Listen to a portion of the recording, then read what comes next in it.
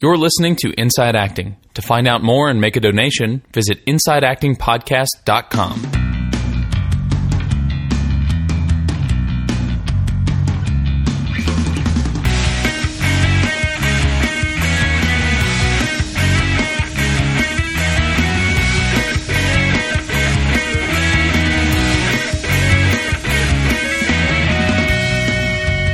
Hello and welcome to episode 96 of Inside Acting. I'm Trevor Alga. And I'm AJ Meyer. And on this podcast, we interview actors and writers and producers and directors and agents and filmmakers and managers and personal finance gurus and life coaches and all sorts of people that are in all facets of the industry. And we kind of bundle those interviews up into this podcast and stick it out there on the internet every week for free for interested parties, such as yourself. Interested parties. That was my big switch this week. That was my big change to it. I love that. I love that. Yeah. I'm aligned. And of course, we are just two dudes with a podcast, as you can tell. I don't want to say we don't know what we're doing at all, but we started the podcast. We started the podcast because we're looking for the answers, not because we have them. So, if you have anything that you agree with, disagree with, anything like that, anything you want to contribute to the podcast, questions, comments, concerns, predictions, reservations, relevations, elevations. Wait, what? Relevations? I'm making up words too. That's cool. All right. Then please get in touch with us. You can start by going to our website at InsideActingPodcast.com. Predictions is a good one. I want to know what predictions people have for little Inside Acting podcast. Euphoriums. I don't know. Euphoriums. Today on the podcast, we have part 2 of our chat with Kevin West, who's the founder of the Actors Network and an actor / author / everythinger himself. Multi-hyphenate. Multi-hyphenate. And again, as you heard last episode, he is one of our most requested guests of all time in IAP history. So here's part 2. So make sure you guys stick around for and enjoy that.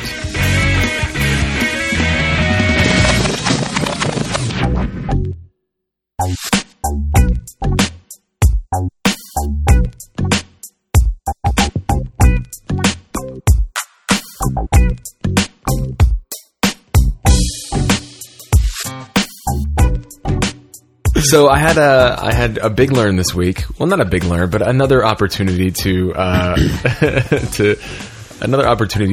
observe where I have room to improve in my career. I had a You're being very specific about the language you're choosing right now. I am, because I was really beating myself up about it earlier. But I had a meeting for Castle. Oh, awesome. Castle. I was so stoked. What? You didn't tell me about this. It was for 2. Well, I got it like a couple hours. One of those things where they called me, can you be in Studio City at 7 p.m.? And it was like 4. And I was like, yes. So it was for one of 2 roles, and they're both like Irish Mafia guys. So what? I emailed my agent. I said, there's a dialect for this, right? And he emailed me back and said, yeah, I talked to the casting associate. He said, there is one. It's just not too severe, but yeah, go for it. I was like, great. So, I got all in my head about it, and I was like, this is going to be the best, most authentic dialect ever. I'm going to blow them away, right? Spent hours getting these 3 lines perfect, recording on my iPhone on the car ride up, and then listening back to see how perfect I was. Got to the meeting, went into the room, did the first line. No, wait, stop, dude. We don't need the dialect. You can just do it straight. And I was like, it was like I just had the wind knocked out of me, and of course... I'm so sorry I'm laughing right now, but the way you told it was really funny. Yeah, and I just didn't have the skill set, or I wasn't prepared for that. I should have been. I look back, it's like, of course I should have been prepared for that, obviously. But I wasn't, and so it really threw me a curveball, and I just had a really flat, stale, boring read, and I walked out being so angry. And so that was just another opportunity for me to notice...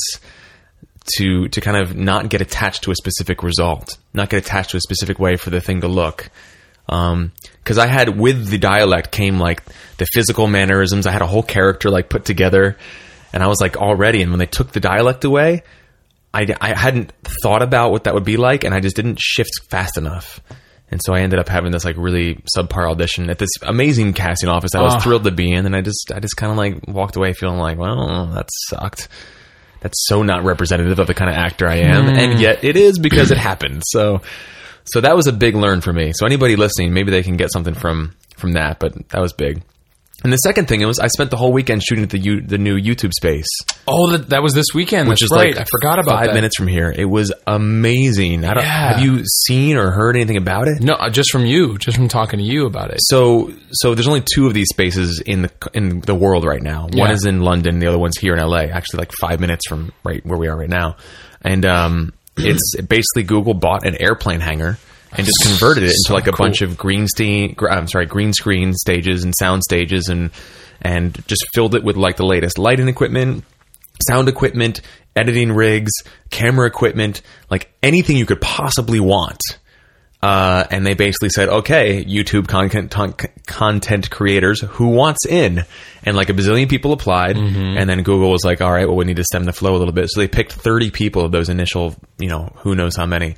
And my friend Doug, who was on the podcast episode 4, was one of the content creators they chose for their initial, what they're calling a creator class. And so Doug called me and he's like, I want you to come help out with this new music video I'm shooting. So I went down there, and all I have to say is, wow. Okay, space, first off, is amazing. And secondly, it really changed the way I look at this industry and the way I'm looking at my career as an actor DIYer. I mean, if you thought I was like gung-ho about the DIY stuff before, dude, the way I see it now... I've been to the Mecca. Yes. The way I see it now, there are 2 paths to making your own career, to creating your own career, aside from getting cast. The other 2 paths. You could go the traditional route and make your films and do the festival circuit and hope for the best, or you could make your own content and put it out there on the internet, on YouTube and all that stuff, like having a web series. I know that everybody talks about web series being the one-man shows of the 2000s or whatever, but seeing the resources that Google is sinking into this, and like basically the bet they're putting on it, on this being the next wave of entertainment, basically. And then seeing the quality of the projects that are coming out. Because, there were like a dozen other groups shooting in there this weekend. So I memorized a lot of the names and then came home and typed them into Google to see what other people are creating. And it's like broadcast quality stuff. Wow. Like, it is amazing, some of the talent out there from people who started out just doing video blogs. Right. And 2 years later, they've got like scripted series that are blowing the pants off of like some stuff that you see on network television. Well, yeah, it's just like Yuri. Right, yeah, Aronofsky. Yeah. I mean, the second season of that show was like better than a lot of television shows that I've seen. You know what I mean? Like, it is. There's a complete paradigm shift happening right now. Yeah, it's a weird one. Actually, oh man, our former producer Nelson sent me an article I haven't had a chance to read that I want to bring up. Maybe we'll have to bring up this exact discussion again on a future episode, but he sent me an article about the death of broadcast television based on the success of House of Cards. Yeah. Which just went live on February 1st. I saw a billboard for that today and I was like, wow, they're advertising this like it's a mainstream thing, and it's only on Netflix. Because it is. See, you just did it. Like, quote unquote, only on Netflix is like, that's not even a thing anymore. Like, it's like a Netflix show. Like, Netflix is they're now their own channel. Yeah, it's a content creator. Hulu is a content creator. YouTube is a content creator. Yeah, it's like NBC, CBS, FX, Who. Like, these people are they're these other non-networks. They're not networks. They're something different. They're content creators that. I don't know. We're going to have to come up with a different name for them. What is YouTube? What is Hulu? What is Netflix when it comes to, they're not channels. They're not broadcast, they're not studios. Mm-hmm. But yeah, so on February 1st, a television series essentially starring Kevin Spacey went live, and they released every single episode in one day. And like I said, I haven't read this article that Nelson sent me. But I'd like to read it and, maybe bring it up on a future episode. But it's just crazy. After I saw like just the incredible amount of resources that Google is putting into this, I was like, they're really betting a lot on this kind of thing. And it's not necessarily just to make money. It's just to be a forerunner in and what's coming. Yeah. They see it coming, and they're making the moves right now to place themselves as like one of like the big players. Yeah. And that's just the way it is. So I realized this and I was like, shit, I'm going to get on my game, man. And really just coupled with the audition experience, I was just like, all right, you know what? I'm going to put myself in the driver's seat here. Like, Yeah. I'm still going to play the acting game, but I'm also going to really get big on the content creating game because there are a lot of stories I want to be telling, and I want to have control over how they're told and not worry about dialects making or breaking whether or not I'm in them. I'm going to make it, like Blake said, you can get hired or you can make your own job and hire yourself. Like which one's going to be more effective? Yeah, or happen more often. Yeah, or happen more often, or which one's a better bet? Yeah. So, Yeah. How about you, man? I had a callback for that your pilot, yeah. which was awesome. It was cool to get a callback like the next day. So like I went in, I auditioned. The next day I got a call from my manager. She said, you got a callback, and I was, of course, ecstatic. And, she tried to temper that a little bit. She was like, well, now listen, you've got like 10 more to go before you even get to the network. And I'm like, yeah. I was so excited that, because it's Junie Lowry Johnson and, she's great. She cast True Blood and a bunch of other big ones. Yeah. So many big things. So just to have a callback in that office, I'm Yeah. like, that's good news. That's really good news. And it's a show that's going to be about a lot of Middle Eastern characters. So if I don't book the pilot and it goes, which I have no reason to think it wouldn't, because, it's the writer of Homeland and it's going to be on FX and it's pushing the envelope and it sounds like it's going to be great.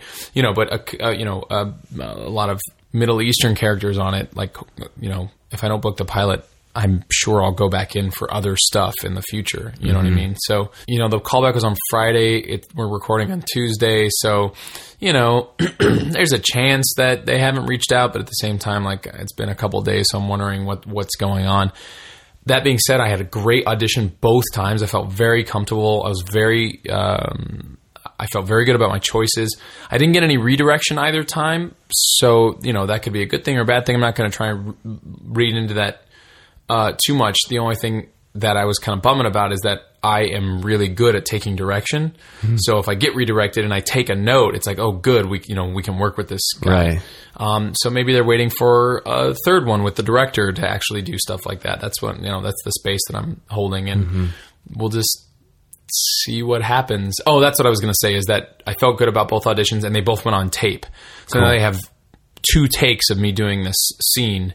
The only scene that this guy is in the pilot really, really well. Well, it's the only scene with dialogue that he has in the pilot. And I, like I said, I think I nailed him. I nailed it both times. So now they have me on tape doing it well both times. So like I said, best case scenario, I book it. Worst case scenario, I book The Office. That's my, my feeling about it. Are you going to follow up with them anyway, like the postcard? Or I was going to call my manager and see if we were going to get feedback. I'm also supposed to go in. I think I talked about the fact that I had a lunch meeting with my agent last week on the podcast. In the last episode. So I told him that he asked me to stop by the office. He even said to do so kind of unexpectedly. So I think what I'm going to do is call my manager, see if she's heard anything and if we're going to get any feedback on it, and drop by the office, my agent's office, and just kind of like see if there's anything I can sort of mine from it. Right. Because the thing is like, yes, I would love to send them a postcard thanking me for bringing me in. At the same time, to me, it's ultimately more important that they just remember who I am and who I'm associated with. So if they know I'm associated with Stone Manor Sounders, and they know I'm associated with my manager, and they know who I am, and they know they got a good performance from me, and it was consistent both times, I have no doubt that they're going to. I don't believe that I need to send them a postcard in order for them to remember me. Mm-hmm. So if I don't, so now I'm like playing this game of like, would it be premature to send them a postcard now when they're still trying to put together the pilot cast? Do you get what I'm saying? Right, so like what I'm saying is like, I think it would be weird to have a postcard show up at their office and then I go in a few days for like a director's or producer's callback. I think that would be an odd. So you might wait a week or two. Thing. Yeah, exactly. If you don't hear, then. Exactly. Gotcha. Or if I get feedback, like let's say, because this has happened before where I've gone in, I've had a callback or I've had an initial audition. The casting office reaches out to either my agent or my manager saying like, he was awesome, he just doesn't like fit the role. Like I went out to play Robert De Niro and Diane Keaton's like adopted son once. I talked about that on the podcast. Mm-hmm. And he was some from some Latin, because he was like Argentinian or something like that. And the casting directors were blown away. They were like, he was perfect. He like did it exactly right. He just doesn't look Latin enough. Mm-hmm. Which, of course, then I start telling myself all kinds of stories about like, I'm ethnically ambiguous, but I don't look enough like anything in particular. Latin, yeah. But anyway, that's feedback. I feel like when that happens, you get on a short list. It's like the NCI. It's like the office of the NCIS and NCISLA. Like, I never send them a postcard, and they bring me in all the time. You know, so that's the feedback. I don't know. I have weird back and forths with myself when it comes to marketing myself. Yeah, well, the best marketing is just really good work. Consistently good work. Yeah, I know people, but that's the thing is like I know people that are really successful. Ben is really successful in terms of setting out marketing material, and I know a lot of other actors are really, Mark Atterbury does it all the time. Yeah, that's a big part of his class. Yeah, and they use it, and they use it to great success. So I don't know. I'm still in process about that. Maybe I need to stop being in process and take action. I don't know. Well, worst case, they get an extra couple postcards from you, and they're like, "Yeah, we know." Worst case, Do you want to do this voicemail? Let's do it. Yeah. Okay. Let's get it in. We talked about this on the last episode. This is a great example of what our voicemail line is for. This is an example of somebody who heard something on the podcast and just wanted to offer a bit of a dissenting opinion, I suppose you could say. Hey guys, my name is Josiah Austin, and I'm an actor from the Twin Cities area as well. Just calling to follow up on something that you guys mentioned on episode 93, the part 2 of Blake's interview. And I just kind of wanted to throw out an idea here. One of the things that was indicated in the podcast is that union actors should consider possibly doing non-union work without the union's blessing. And, I think there are a couple things to consider here. First of all, I think that's kind of dangerous advice for people that are in smaller markets, especially where the unions can afford to pay more attention and closer attention to what's going on in their jurisdiction. Especially considering how hard it is for actors to come by things like benefits and their retirement and pension and all of those kinds of things.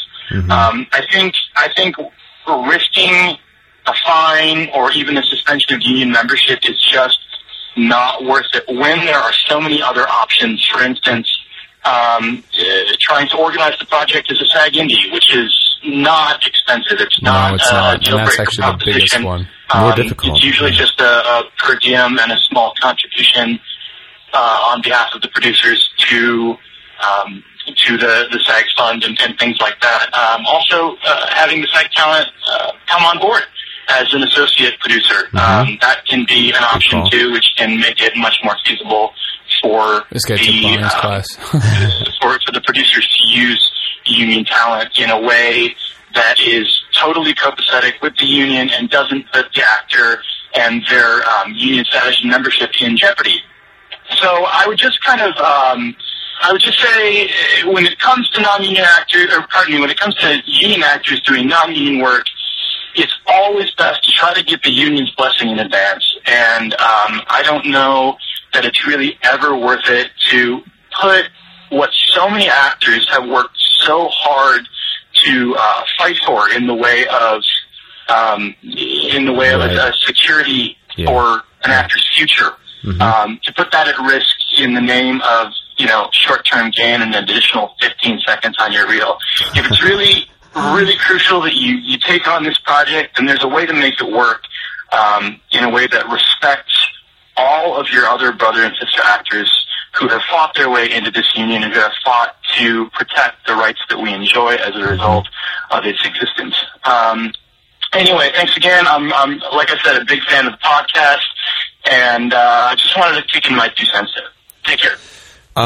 Dude, thank you so much for calling in and offering your 2 cents. This is exactly the kind of thing we're looking for on this podcast, especially when we were really only talking about part of the argument, and we were only giving credence to part of the argument with that comment back in episode 93. So, wow, a lot of good points there. Yeah. A lot of really good points. Really good points. And it's actually something that Ben and I have been talking about lately. The Patronus inside. Right, the Patronus. Expecto Patronum. I totally forgot I said that. That's really funny.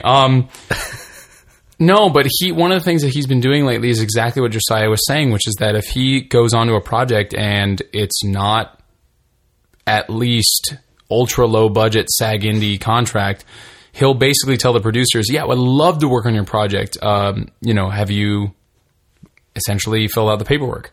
Because that's all, it's paperwork. That's all it is. So 99.9% of the time, if it's a project that's not going to be a union project, it's because the producers are lazy. Yeah, right. Although I will say the only other objections are that it's expensive and or difficult and or time consuming. But right. But I mean that says a lot as an actor too, to show up and say, I love your project. I would love to be a part of it.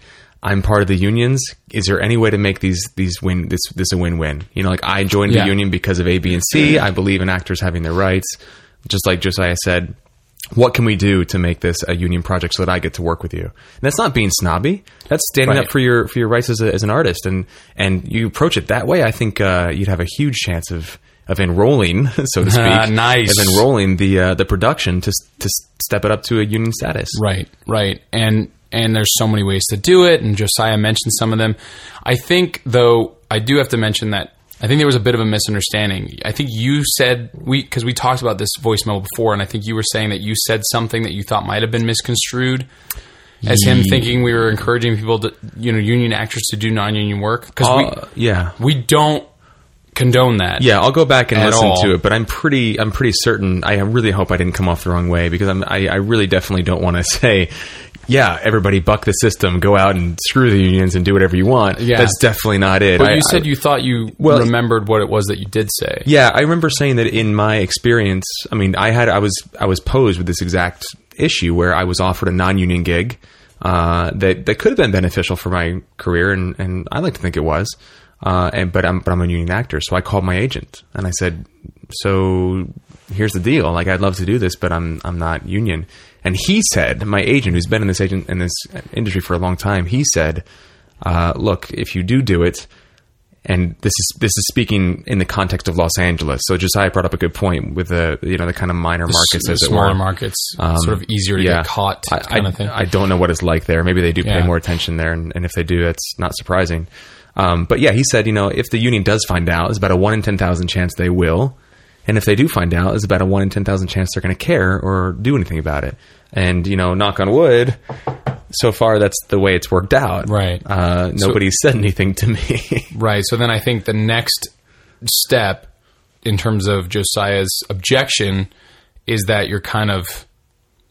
it becomes a moral issue after by that. By sharing that experience, it's almost like saying, well, I got away with it, kids. No. What I'm saying is like it's kind of a slap in the face to the other people who worked so hard to become part of the union so that they could get the benefits that comes with, right? Yeah, that's definitely a legit interpretation, and I want to apologize if if what came across was me condoning that kind of thing. Yeah.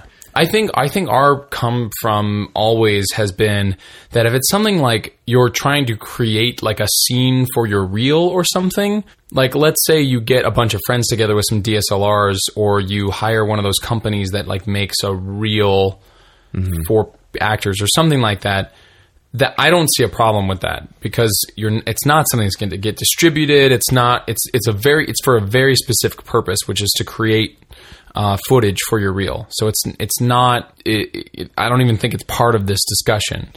But if it's going to be distributed, if it's a web series, if it's a short film, if it's something that's going to go into a festival, if it's a feature film, if it's anything like that that's going to get any kind of distribution and might have legs in the future, then fill out some paperwork. The tricky thing with this, well, I'll just go ahead and say what it was. This was the Prank My Mom episode that I went in for and actually shot. And so it was, it's a legit network. It was, and they knew I was union, and they still wanted to hire me. So, I don't really know what happened behind the scenes. I don't remember all the wording on the paperwork I signed, but everybody involved knew that I was a union actor and still said, let's do it. So I kind of trusted the system a little bit. Maybe I shouldn't have, or maybe I'm misinterpreting or missing something in the mix there. But regardless, you spoke to the one person who it really matters. Yeah, which my is agent, representation, and it's their job to negotiate all that stuff too. So maybe they did. Maybe there's a piece of the conversation I'm not privy to. But regardless, I'm so glad we're having this dialogue on the show, because this is the kind of stuff that I think actors tend to kind of sweep under the rug and say, I don't need to worry about that stuff. But what he brought up is a really good point, which is a lot of actors over the years have fought really, really, really hard for the rights of their future, kind of peers. And that's huge, man. Yeah. I mean, that is not something to be taken lightly. No, not at all. And I think the reason that, and for those, and kudos to those actors, and then for those who sweep it under the rug, like you said, I think the reason it gets swept under the rug is because it's so confusing. Like, there's so many things about this industry that, like, we don't understand, and people call in and we're like, we don't know. Let's put it back out to our listeners. Right? There's so many things. There's so many like intricacies. That's why this show exists, right? Yeah. Oh, speaking of which, it's kind of a good segue. I don't know if we have time for this now, but we should plug our live episode again. Oh, yeah. Considering let's do it now that we have our panelists, we can kind of start to announce what it's about, and this is exactly what it's about. Let's do it at the end. All right, awesome. Anything else you wanted to share on that voicemail for you? No, just look forward to episode 100. Josiah, maybe you can write in a question when you hear about what the panelists are. Who the panelists are. Yeah, and thank you again for calling in and offering a dissenting opinion. Not even a dissenting opinion, for just bringing another aspect of the argument to our attention. Yep. Really. I'm so glad that he did, because we feed off that stuff as a podcast. So definitely. Anybody else out there with 2 cents to drop in, please don't feel shy. Cool, man. So part 2 of Kevin West's interview. Enjoy this, guys, and we'll see you on the other side.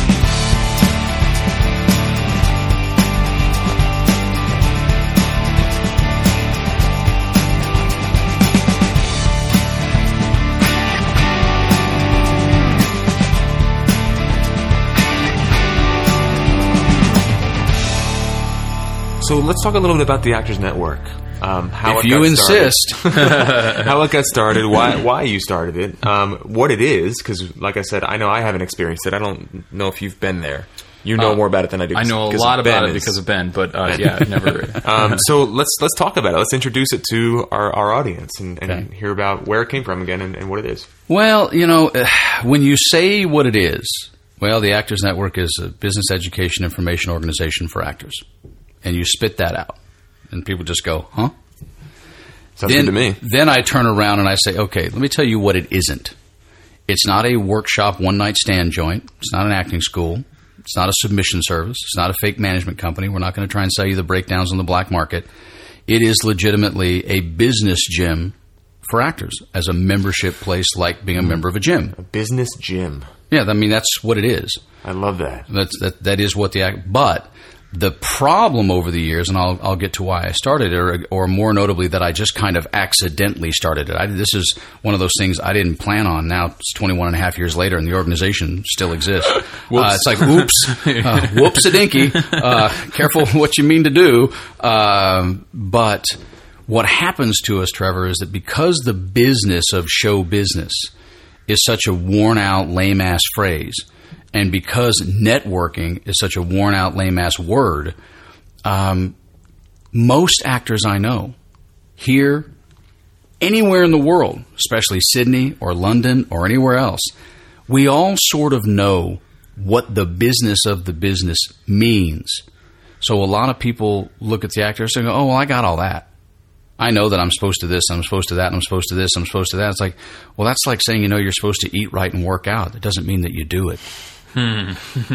That's why, some people need gyms, some people don't. Some people are good with Stairmaster in their house. Some people, it just winds up being a place you hang your dry cleaning, after 2 months after you buy it. So the Actors Network was always designed, when I first called, and this is exactly what I did, March of 1991, 3928 Carpenter Avenue, right off Ventura Boulevard in Studio City, right across from the Carpenter Avenue Elementary School, in apartment 210, where I live with my sister. Wait, where was it? She's not there anymore, Trav.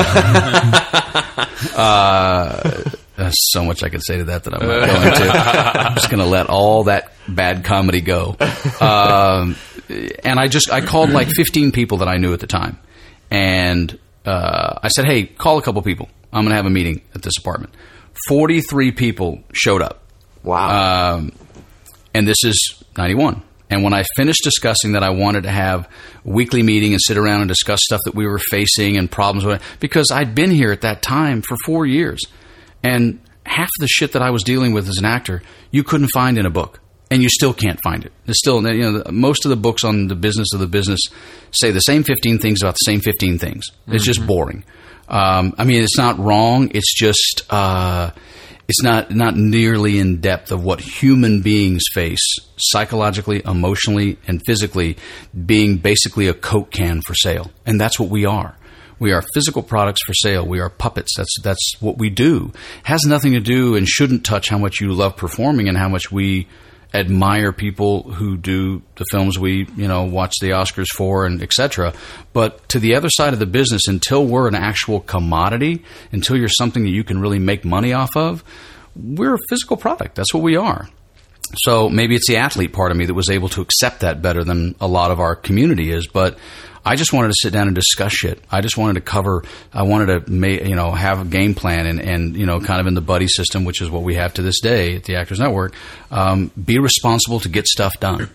Because it is one of the only professions in the world that literally no entry barrier and no consequence for not doing anything. You can't get fired from a job you don't have.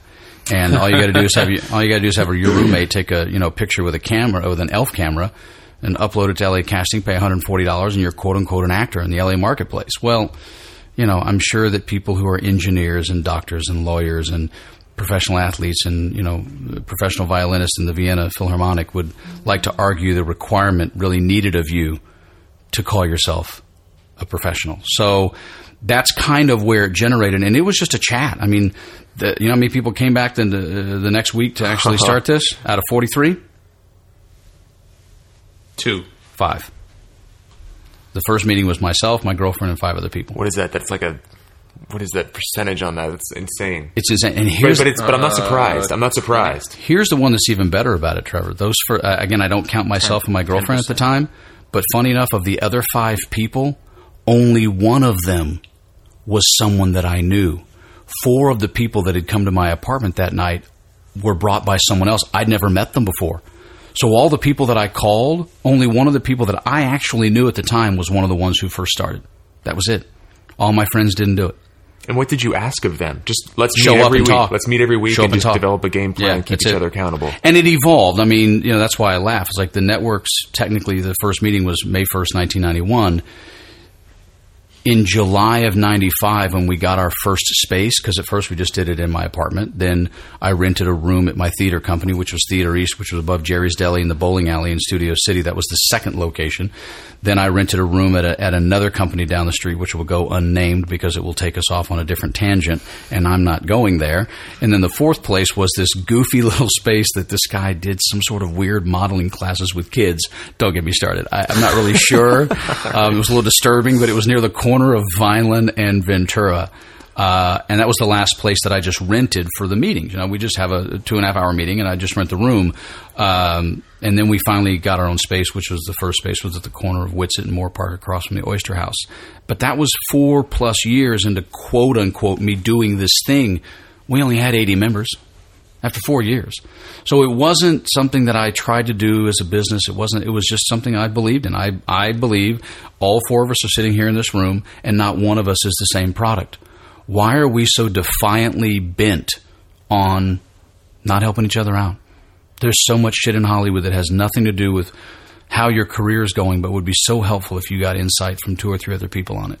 And that's inherently exponential value, experiential power is the reason why I started the Actors Network. is what you can learn from someone else that isn't math and science, not very definable, affects you differently than it affects AJ, even though you guys are friends.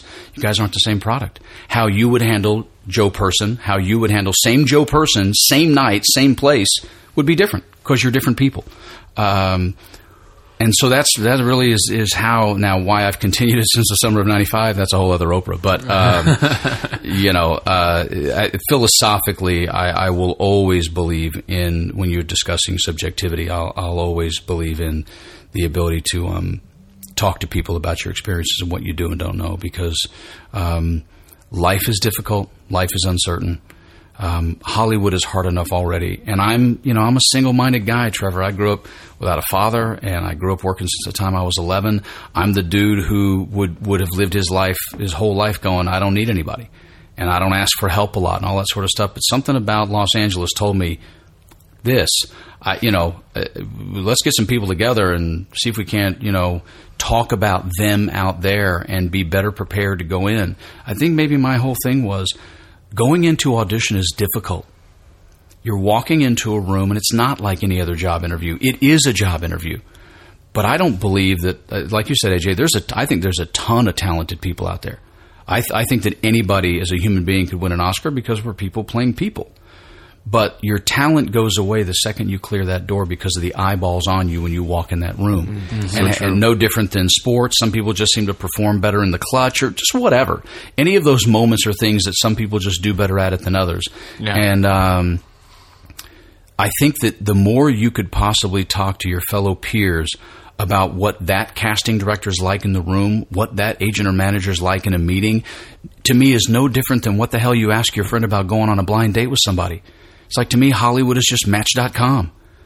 That's what it is. The more shit you know about someone, what their personality's like, what their interests are. You can't tell me if you like dogs and you like golf and you found out that an agent you were meeting with or one of them at the agency likes dogs and golf, you wouldn't bring that up in a meeting. Of course you would. But outside of a place like the Actors Network, where we have a huge thing called the Squid Book, you can't really find that unless you talked to fellow actors who've been there.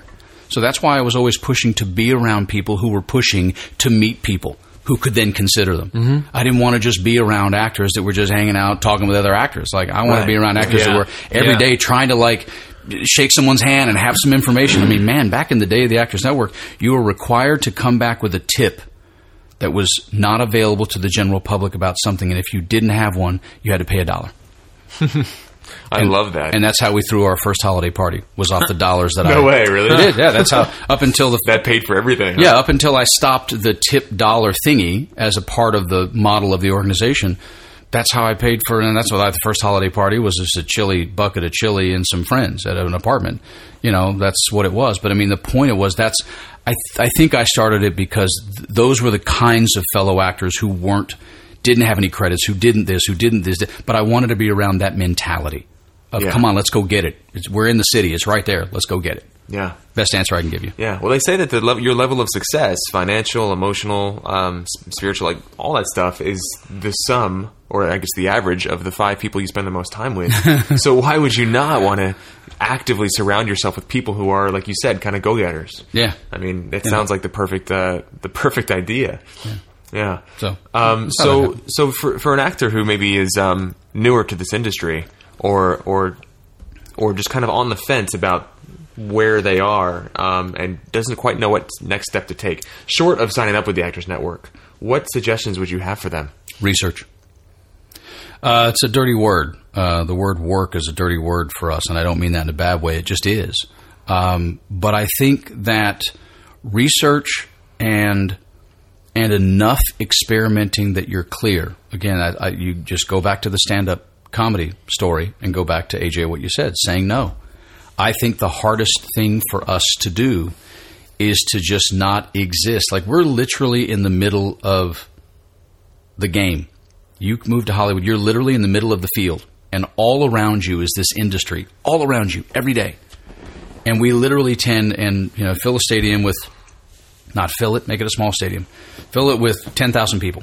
There are 10,000 agents, managers, casting, producer, writer, director, network executive, studio executives, 10,000 people around you. And what we do is we keep standing around the city doing nothing, going, well, I'm here.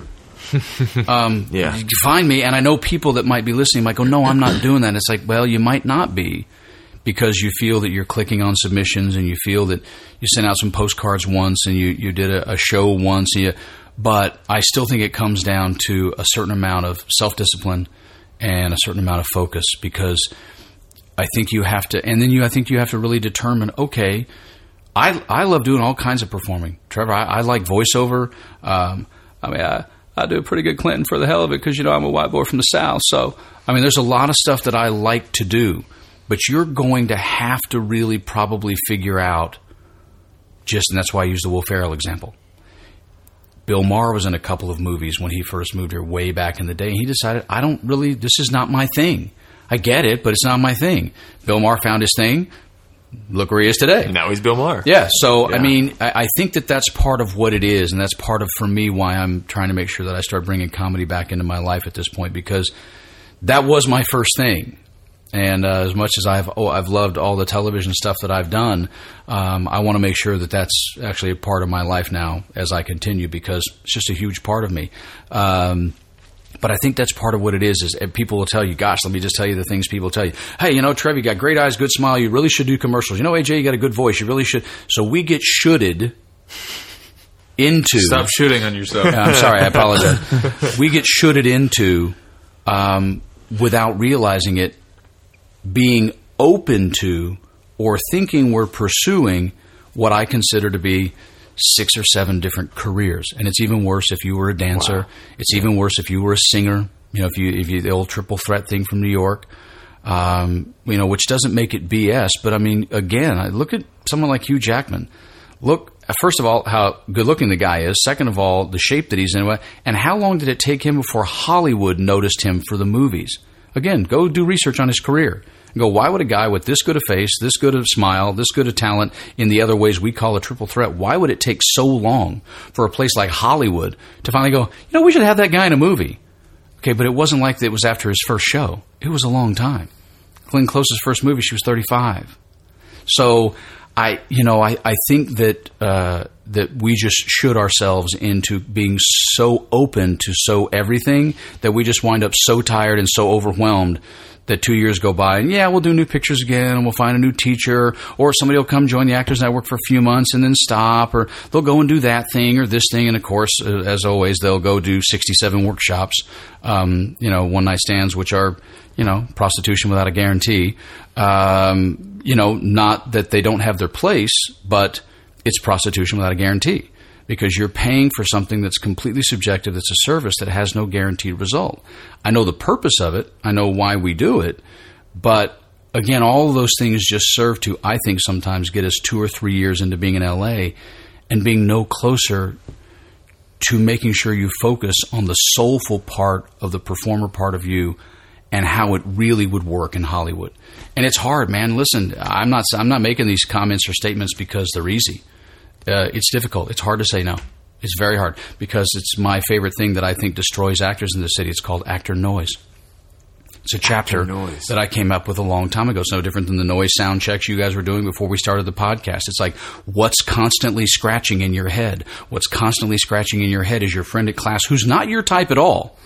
6'2" black guy. He's doing something, and you're thinking to yourself, hey, I could do that. It's literally Dustin Hoffman in the first 10 minutes of Tootsie. Want me to be taller? Want me to be shorter? I'll put a wig on it. It's like, that's the difference between a lot of stage love of performing versus the reality and the economics of film and television. It doesn't have anything to do with giving or dissing theater at all in any way. No, it's just a different business. And the people that you're trying to get to consider you think differently. Right. And unfortunately, they're required to think differently. Mm-hmm. It doesn't matter what Joe, casting director, would like to do. They're required to honor the person writing their check. And so that's all it is. I just think that you got to do a lot of research. We as a community don't know enough names. We don't know enough of who's doing what, which is so easy today compared to back when I moved here. It's just hard to pare down and go, no, this is what I really, really want to do. And if you find an element of this business that you really love to no end, go do that. and see if you can't make a living at that one first. And then after that, then spread your wings. Spread your wings. And I use Farrah Fawcett, as an example of that when she was living, because Farrah Fawcett, my childhood, I'm older than you guys. Farrah Fawcett was Farrah Fawcett. She was Charlie's Angels. But she was this beautiful woman that we just thought of as a beautiful woman in a bathing suit. Farrah Fawcett would never have been allowed to do extremities, which she did later in her life, until she had already done all the other stuff and she was no longer 22. It's like, you can judge, well, I'm a pretty girl and I'm just going to be hired and make money as a pretty girl. Yeah. You can be self-righteous, or you can be, but I'm a serious actor. I don't do blah, blah, blah. It's like, all right, well, this may just simply then not be the marketplace for you. Because like I say, man, you can be an actor anywhere in the world. You don't have to be in Hollywood. Where a bathroom of a house costs $175,000. Yeah, seriously. Amen. Yeah. So. I think you just answered my next question, though, too, because I was just about to ask you what tips you had. If there's 43, you said? Industry? That's what I came up with one day about 10 years ago. I mean, I could maybe have changed it by now. I can't. No. I mean, that doesn't surprise me at all. Like, that number sounds perfectly, valid and believable. But what I was going to say is that the number doesn't matter. There's a lot of them. And, what I was going to ask is if you had any tips for someone on getting focused. What someone can do to essentially find the one domino that they're going to knock over. Right. Or that is the target domino, as it were. Yeah, exactly. And also, AJ, when I say that, I just want to make sure that I do clarify for your audience what I mean by that. What I mean by that is the following. Daytime television is an example that I always use. It's scripted acting, okay? But the way that it functions and the way that it works because of how they have to shoot daytime television, even though it's come way down with digital technology, 4 shows left, it's a different process. And to me, it's a process that you either dig or you don't, as a human who happens to be an actor. But my bigger point about the areas of industry are that those writers, producers, and directors almost never, you won't get me to say never, but 99% of the time, those writers don't become writers on Just Shoot Me or Modern Family, just as the writers from Modern Family don't suddenly wake up one day and start writing for Criminal Minds. That's a really good point. What I'm saying, the reason why I say areas of industry are, once again, going back to that consider statement. The professionals that are available to consider you in a particular area to hire you as a performer, those professionals may all float along in a river side by side, but the water rarely mixes. People who've been casting drama television since the late 80s are still casting drama television today. My former longtime professional friend, Debbie Barilski, was doing half-hour format television in 1988 when I met her, and she does half-hour format television to this day because that's how she's known by the people that hire her. And that's why I call them areas of industry. Daytime television. It's the same thing as the actors. Yeah, that's why I use symphony analogies. Every level, every position, if you will. If we're going back to the playing on the field, every single position, whether it's executives or casting directors or writers. Writers is a great example. They all have their domino, right, so to speak. Yeah. Commonly, people who write 48-minute teaser 6-act drama television don't tend to, if they've done enough of it and are successful at it, they don't tend to get asked to do a half-hour pilot. Because it's a different discipline, it's a different skill set, your mind functions differently within having artistic talent. So, listen, I'm not telling everybody to go spend 2 years, AJ, like I did with stand-up, but that's an example of it. I didn't just try it one day. I did 7 sets of stand-up a week while working 7 restaurant shifts a week, while writing constantly and having a recorder in my car and going to improv class and going to the sketch troupe that I was in. And I did it for almost 2 years solid without doing a lot of other stuff. But when it was finally presented to me okay, well, we're officially going to let you cross over from being an amateur into being a paid professional. Get on a plane and go to Mississippi.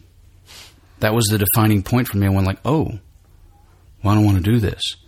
I didn't want to do it enough then to do it. I think you have to make an effort towards, because, we're sitting here talking to a microphone. How much time have you really spent in a booth? Mm. And do you dig that? Do you like kind of, creating a story with your voice in the dark? And if you just have a good voice, there's going to be a part of you that doesn't wind up doing it as well as somebody else who does. I think you have to try some stuff. That's why lifetime membership at the Actors Network is 3 years. It's 3 years for a reason, which is not even the length of time people spend in college getting a piece of paper that doesn't guarantee them anything. We're a very impatient community because of, there's no consequence, there's no entry barrier.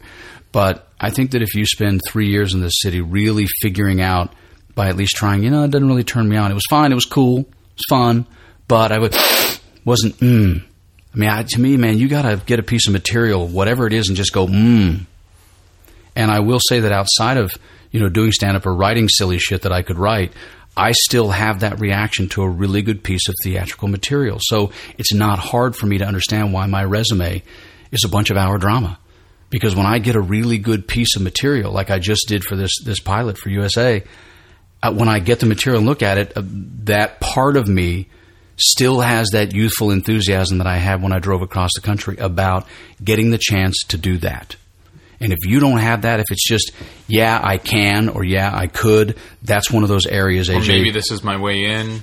Yeah. What I like to say all the time is there's a difference between being open to something that falls in your lap versus being willing to pursue something. We all think we're pursuing a career by breathing in the city. No, you're not. You're just breathing in the city. 150,000 people have a picture and a headshot and in a website. Yeah. Pursuing is an active word. That's why going after something versus, like I say all the time, I've done daytime. I've done a bunch of it. I just didn't send a bunch of postcards and a bunch of stuff trying to make daytime happen. If my agent calls me to go on, same thing, commercial audition that I have today, I've never sent, since 1988 or 89, I've never sent mailings out to the commercial industry.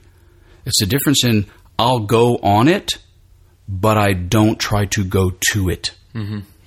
And you just, I think you have to only have a couple of go-tos, and the rest of them have to be what I call things that come your way through the process, through the professional process.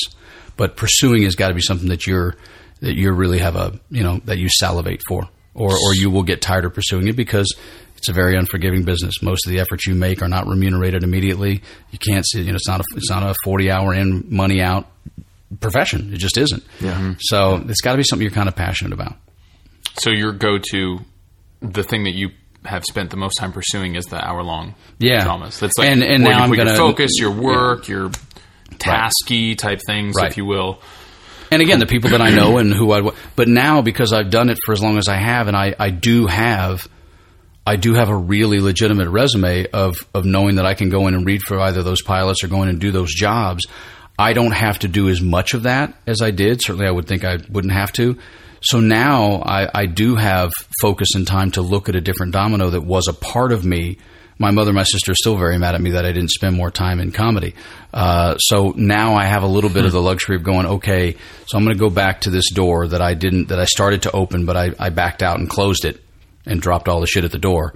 I'm going to go back and spend some more time doing this because I really did enjoy improv. I really did enjoy doing stand-up and just put a little bit of a different twist on it. But that's only because I've spent as much time doing the drama as I can. I'm going to get called in because my resume says, oh, well, he's done blah, blah, blah. So, but I even still not a star. But our drama is something that turns me on. So that's part of what I'm saying. I do dig it. I read for this thing for NCIS and had a pin in me, and I so wanted to get that job. Not just because it pays you, not just because it's a credit, not just because it's the number one show on television, because that dude was somebody that I wanted to get to live in for a week. Mm-hmm. Yeah. That's all. Not everything does that to me, but most of them do. If you don't dig it, man, you gotta do something else. Yeah. Yeah. Totally. Wow. I love it, because that sounds like what I'm hearing is follow your bliss, but get really specific about it. In this city, yeah. I mean, if I went back to Atlanta, it would be much easier to kind of just be an everyman. just because of the nature of the amount of jobs or the competition or however you want to look at it. And I rarely even use the word competition in this business because I just think that we're different people. Yeah, love that. A different version of white. There's there's 50 shades of gray, there's 50 shades of white, there's 50 shades of black, there's 50 shades of Asian, there's 50 shades of all those things. So, the one thing I don't do is I really don't try to compare myself to others because, I'm a 5'10" white guy and this is my face and this is the shape that I'm in. And whether I'm in better shape, 2 inches, that'd be the same thing. It doesn't matter. There's always going to be somebody out there that gives the producers or the network executives a reason to not hire you. Yeah. There are always 100 more reasons to not hire you than there are to hire you. So, and again, AJ, you asked me the question. One of the first things that I think people should have before they come here, but good Lord, you have to acquire it within the first couple of years or you'll never survive Hollywood, is it ain't personal.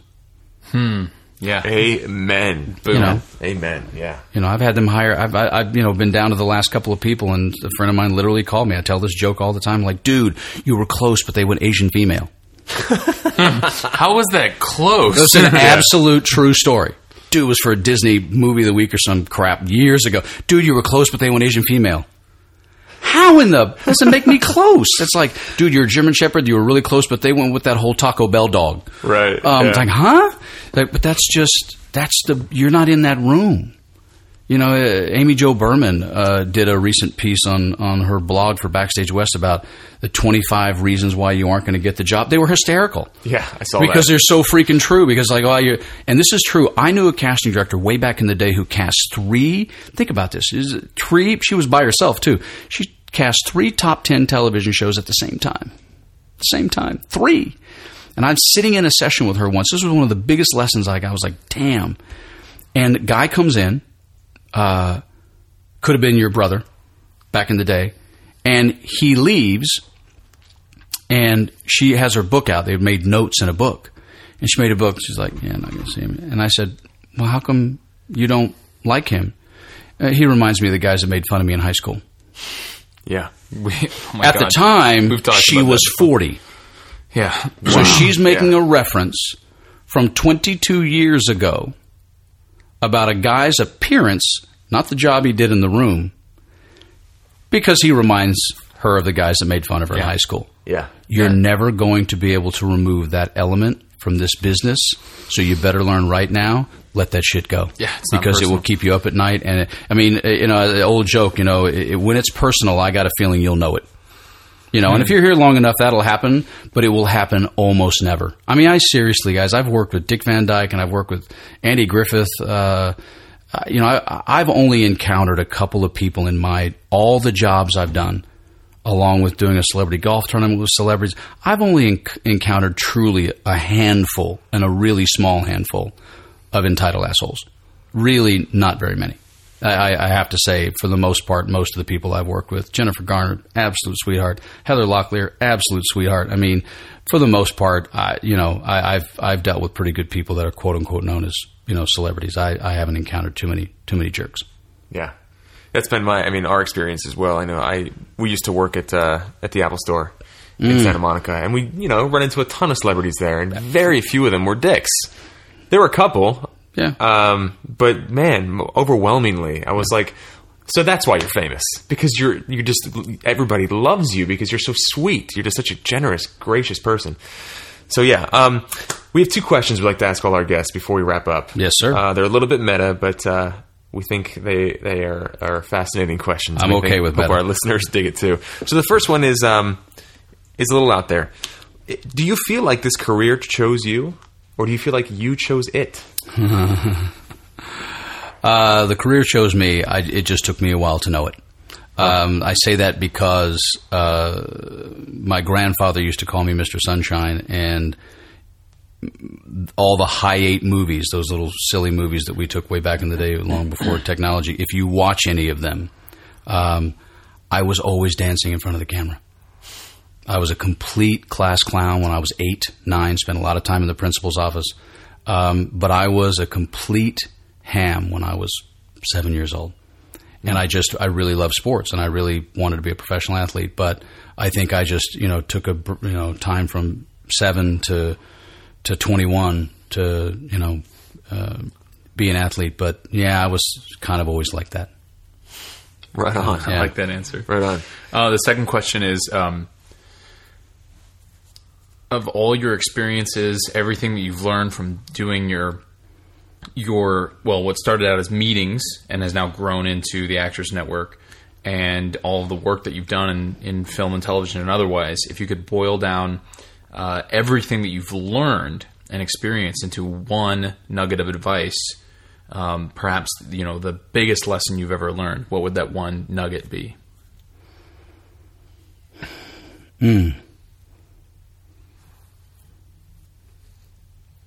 Trust your instincts and don't leave any questions behind for yourself. That's it. Because there's a lot of times that I didn't trust my gut with a person or a situation. And every time I didn't, it was a mistake. And the other answer I gave you is still in play, until we're no longer on this mortal coil. But I think a lot of what I've seen, AJ, and because of the Actors Network, I have seen a lot of pain in this community. I have. I've known 7 people who've committed suicide in my time in Los Angeles. And I think a lot of that comes from the fact that we're here. We get here physically, be it that we're born in L.A. or that we come here, and we never really actually risk committing to failing. And if you ask anybody who's in the Hall of Fame or anybody who's done anything, you have to commit enough to be willing to fail. And because the profession doesn't really require anything of you, that commitment to that degree has to come from within you. And if you don't do it, you'll always be wondering, what if? And that stand-up comedy story taught me that. It's like, I don't have to sit here today and wonder what doing stand-up is like. I don't have to sit here and wonder, was I becoming eventually good enough to really be a good stand-up? Yeah, I never got there, but I was good enough to get hired to go on the road. I don't have to wonder about that now. We think about, we're allowed to live in our dreams. We're allowed to live in our head, and can't live in your head. Whatever it is you think you're meant to do or supposed to do in this business and you came here, your ass better get to doing it. It's a line from, one of everyone's favorite movies, Shawshank Redemption. Either get busy living or get busy dying. So if your ass is here, either get busy getting at it. And that doesn't mean, you run down Sunset and shoot people or run down Sunset and put your face on a billboard. It means what I said: work hard, ethics, focus, discipline, self-discipline, sacrifice. That's something we're not good at. We don't want to sacrifice going to this party or hanging out and having a coffee or blah. We don't want to do it. Well, that's the old cliche, man. Successful people do what unsuccessful people are unwilling to do. And by definition, because there's no right way to the top of Hollywood. We're always looking for someone else to tell us how to get there. Man, look in the mirror, trust your gut, and don't leave any questions behind. Whatever that means to you. Love it. I love it, man. I love it. Good stuff. Thank you very much. You're welcome, brother. Thank you so much for being Pleasure, here. Sure. Kevin, if people want to find out more about you, connect with you, and learn more about the network, the Actors Network, where can they go? Well, you can either stick the Actors Network in Google. It'll be the first thing. Or just actors-network.com is the website. Cool. The little dash symbol between the S and the N, not the underscore. And pretty soon, because of technology, Jen, I'll be the first person, you haven't really heard this, but very shortly, finally, I'll eventually be doing, live stream broadcasts of just me, because I've been speaking at the network for 20-some years. So pretty soon, you won't really have to be a studio member anymore. I'm going to start doing little 15, 20-minute segments that are live streamed if you're an online member, but that isn't here yet. So That's great. Currently dealing with broadband issues in AT&T, but gee, aren't we all? Don't even. So you see what I'm talking about? So, but yes, that is coming. Right, we want them to sponsor. Cool. And you specifically, as an actor and an artist, where can people find out more about your work? My website, KevinEWest.com, is my own personal website. I don't do much with it. I think most actors' websites are too convoluted. Yeah. They should be fairly simple. And so, I think my current or my one version demo reel is there. I'm easy to find through I'm with CESD commercially and with Craig Wyckoff theatrically. But, I do privates for people all the time. I mean, it's as easy as emailing the office. The studio is in West Hollywood. But, Yeah, I mean, I look forward to doing the live stream broadcasting because it does, AJ, go back to what you asked me. I just think a part of me in general always wanted to be helpful because everything that I talk about comes out of having made mistakes. I made all these mistakes, and that's why one of our credos is learn from the mistakes of others. You don't have time to make them all yourself. Yeah. I mean, I'm actually a Pisces and I'm a really sensitive cat. I just don't let the reality of the business of Hollywood bother me because I know that if they want to hire an Asian girl, I'm not an Asian girl. They're going to go female Asian. That's right. They might do it. There you go. Or they might go white male.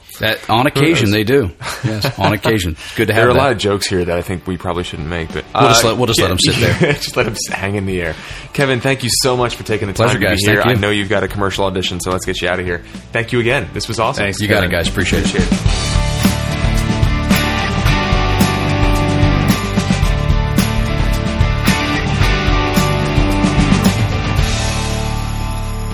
Yo, welcome back. Hope you enjoyed part 2 of Kevin's interview. Super focused, on the ball, committed guy who's constantly in service to the acting community in a way that I feel like we are just starting to be over the past couple years of the podcast, and he's been doing it for how many years? 25 plus or something like that. Yeah, focus is a good word for him. I really admire his clarity, and his ability to stay clear when it comes to this industry, because it's so easy to follow, rabbits down their, respective holes. Perspective holes, exactly. Yeah, and he gives it away a lot. He's constantly giving presentations at the Actors Network, and I really appreciate that. So kudos to him. If you guys have follow-up questions, I mean, you know how to get a hold of him. The Actors Network is, available. They've got their memberships. We posted their website on our website. I'm actually going to be doing a workshop there. Cool. Coming up. It's actually, so I'm doing the PhD program with MITT, and one of the things that we get to do is a thesis, which is essentially a 2.5-hour training that we write, develop, create. And so mine will be on March 18th, which is a Monday night. I did a Monday night because it's, typically a free night for actors if you're rehearsing a show or in a show or anything like that. I thought a Monday night would be a good night. So it's Monday, March 18th at 7:30 p.m. at the Actors Network. Awesome. So as soon as I have a website or something up for it, we'll post it on our website. But I can't wait to check that out. Yeah, you're my only confirmed guest at this point. So, I'm there, man. I am there. But it's going to be great. It's called, the title is Communicating with Your Character, a Workshop on Effective Listening for Actors. And essentially what I'm going to do is use the opportunity to take all of the things that I've learned about the art form of listening skills on a whole nother level, from the leadership distinctions I've been learning, the coaching distinctions I've been learning, the trainer distinctions I've been learning, take all of those, chisel them down to what works for acting, and put it into this workshop. And cool. I'm really excited about it because my whole goal is that people not only get something that's useful for their acting career, but things that are skills that are useful for their life in general. Amen. Very cool, man. I'm so looking forward to that. We got a lot of cool stuff coming up over the next few weeks. Not to mention all the cool stuff we got going on now, like our fitness challenge group. Yeah, which is amazing. I was thinking how ironic it was that you got hurt right at the beginning of It's not even it's such a bummer. Let's just not talk about it. Okay. Let's talk about picks of the week. We already talked about mine, which is just the YouTube space in LA. Oh, nice. Check out youtube.com/space just to get a feel for what this is. There's a video tour of the place and kind of what they're up to. And then I think I'm not sure, but somewhere you can see a list of the productions that are using that space to shoot. And you can actually go check out the work. Epic, man. Epic. That's really awesome. Really great stuff. There are a lot of big players already in that arena that I'm just blown away by. So, dude, what a great way to get in with Yeah. those types of people. You know, it's like, hey, just an FYI, like find somebody who's a producer or content creator or something, find their email of the 30, the list of 30, at least the ones that are producing here and not in London. Shoot them an email. Hey, just an FYI, I'm an actor, super motivated, love DIY stuff. Here's the link to my podcast. Love your series. Love your series, and I love your content, whatever it is that they're working on. And I happen to live 5 minutes from the space. You ever need somebody to come and hold a mic or like hang lights or something, you let me know. Mm-hmm. Oh my God. If I was a producer, I'd be like, yes, I have a shoot coming up this weekend. I'll see you there, whatever. Yeah, that would be... Yeah. And then I would be all over that. Then I would add, in the interim, be working on your own script or your own series or whatever, so that when you do get there, you have something to talk about. Yeah. And then boom, you walk away every day with five new relationships. Relationships. Yeah. And then you can kind of cross-pollinate. You know, you can be of service to them and then maybe recruit them to be of service to you when the time comes. Amazing. It's all about team hustle. Team hustle. What? What do you got? What's your pick of the week? So my pick of the week is a band that I was introduced to this week, which is called Dust Bowl Revival. I don't even know if they're on iTunes. I think they are. They were introduced to me by a friend. And they're just so much fun. When I listen to them, I feel like I'm at Disneyland. That's the best way I can describe them. Like, I'm so happy and joyous. It's essentially, you know, it's not really bluegrass. It's like ragtime meets 1930s, like Appalachian Americana. There's like horns and banjos and it's really fast paced and upbeat. yeah, and the lyrics are amazing because they're a combination of like what you might have heard in the 1930s and today. Like they managed to strike this balance between these old timey lyrics and modern lyrics, and I that's the best way. I feel like I'm at Disneyland when I listen to them. It makes me so happy. So if you want to be happy, IAP listeners, check out Dust Bowl Revival, AJ's pick of the week. Boop boop boop boop. Well done, man. You even did your own like audio button and everything. That was great. We're going to get sued by NBC. Yeah, nice job, dude. Nice job. Nice job. You just brought the wrath of NBC down upon us. So, quick announcements before we wrap up. We've got the SAG live event coming up for episode 100. Yeah, what's the date on that again? March 12th? Whatever episode 100 is going to be. I think it's March 12th. Yeah. It's a Tuesday, right? Tuesday night around 7:30? Yeah, something like that. 7 o'clock? Yeah. So people who are interested in attending this event, it is very, very important that you email us to confirm. There's not currently, to my knowledge, a way to sign up on the SAG website. No, so that'll happen 7 to 10 days before the event. So beginning of March, there'll be something that goes up. Yeah. So the only way is to email us. Don't tweet, don't Facebook, email. Don't call, email. It's important that we have it in writing, and then we can pass your name along to the people who are organizing the event.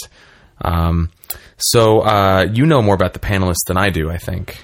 Well, we just got the email back from the person who's helping us organize it at the SAG Foundation, which is Dennis Baker. And I'm so excited because Woody is on the panel. Yes, indeed. You know, former guest. Inside Acting alum. Inside Acting alum, absolutely. Let's see. I have the list right here. Cut this part out. So in addition to Woody, we've got Ned Vaughn, who's the executive VP, I think SAG or SAG Foundation, Ray Bradford, National Director of Equal Employment Opportunities, and Ilyan Kitcheven, sorry if I'm butchering your name, the Los Angeles Executive Director. It's going to be a good time. So those are the people that are representing SAG or SAG Foundation. It's going to be awesome. Like, we're going to get a lot of our questions answered. So that's the topic, by the way. We haven't talked about the topic yet. It's going to be about the union. About the union. I mean, post-merger, as if you didn't have enough questions to begin with. Now I'm sure you have plenty of questions. So you'll be able to not only listen to the podcast afterwards, but you can either attend live or watch the live stream online. So we'll have a link available on our website. It'll also be available on the SAG Foundation website. You can sign up on the SAG Foundation website if you are a part of the union, or If you're not, this is the cool part. They've offered us some seats. So if our listeners want to go, you can email the podcast and you will be allowed to go if you're not part of the union, which I think is very cool of them. The only thing we request is that you actually show up. Yeah, no flakes, please. Really important, really important that if you commit, that you follow through on your commitment to be there. Yeah. But please come out. God, I would love to meet some of our listeners and have our first live event, just kind of meeting people in. It's just so cool, man. Yeah, I mean, we meet people at like tweet ups, LA Actor tweet up a lot and stuff, but it would it would just be so cool to have them at our first ever live event. It would be very cool. Totally. So that's it for episode 96 of Inside Acting. Yeah, I mean, there's a lot of different ways people can support and be in touch with the podcast. Longtime listeners know that you can hit our website up, you can call us, you can tweet at us, you can find us on Facebook, we're on iTunes, we're on Actorated, and of course you can send us some money, which many of you do, and it is what keeps us going. Definitely. It is the fuel in our tank. So thank you very much for that. Just start at our website, InsideActingPodcast.com, and go from there, and lots of different ways to connect with and communicate with and support the show and what we do. Anything else to add before we... I'm good, man. Peel out of here. All right. For episode 96, I'm Trevor Algatt. I'm AJ Meyer. We'll see you next week. And in the meantime, Team Hustle.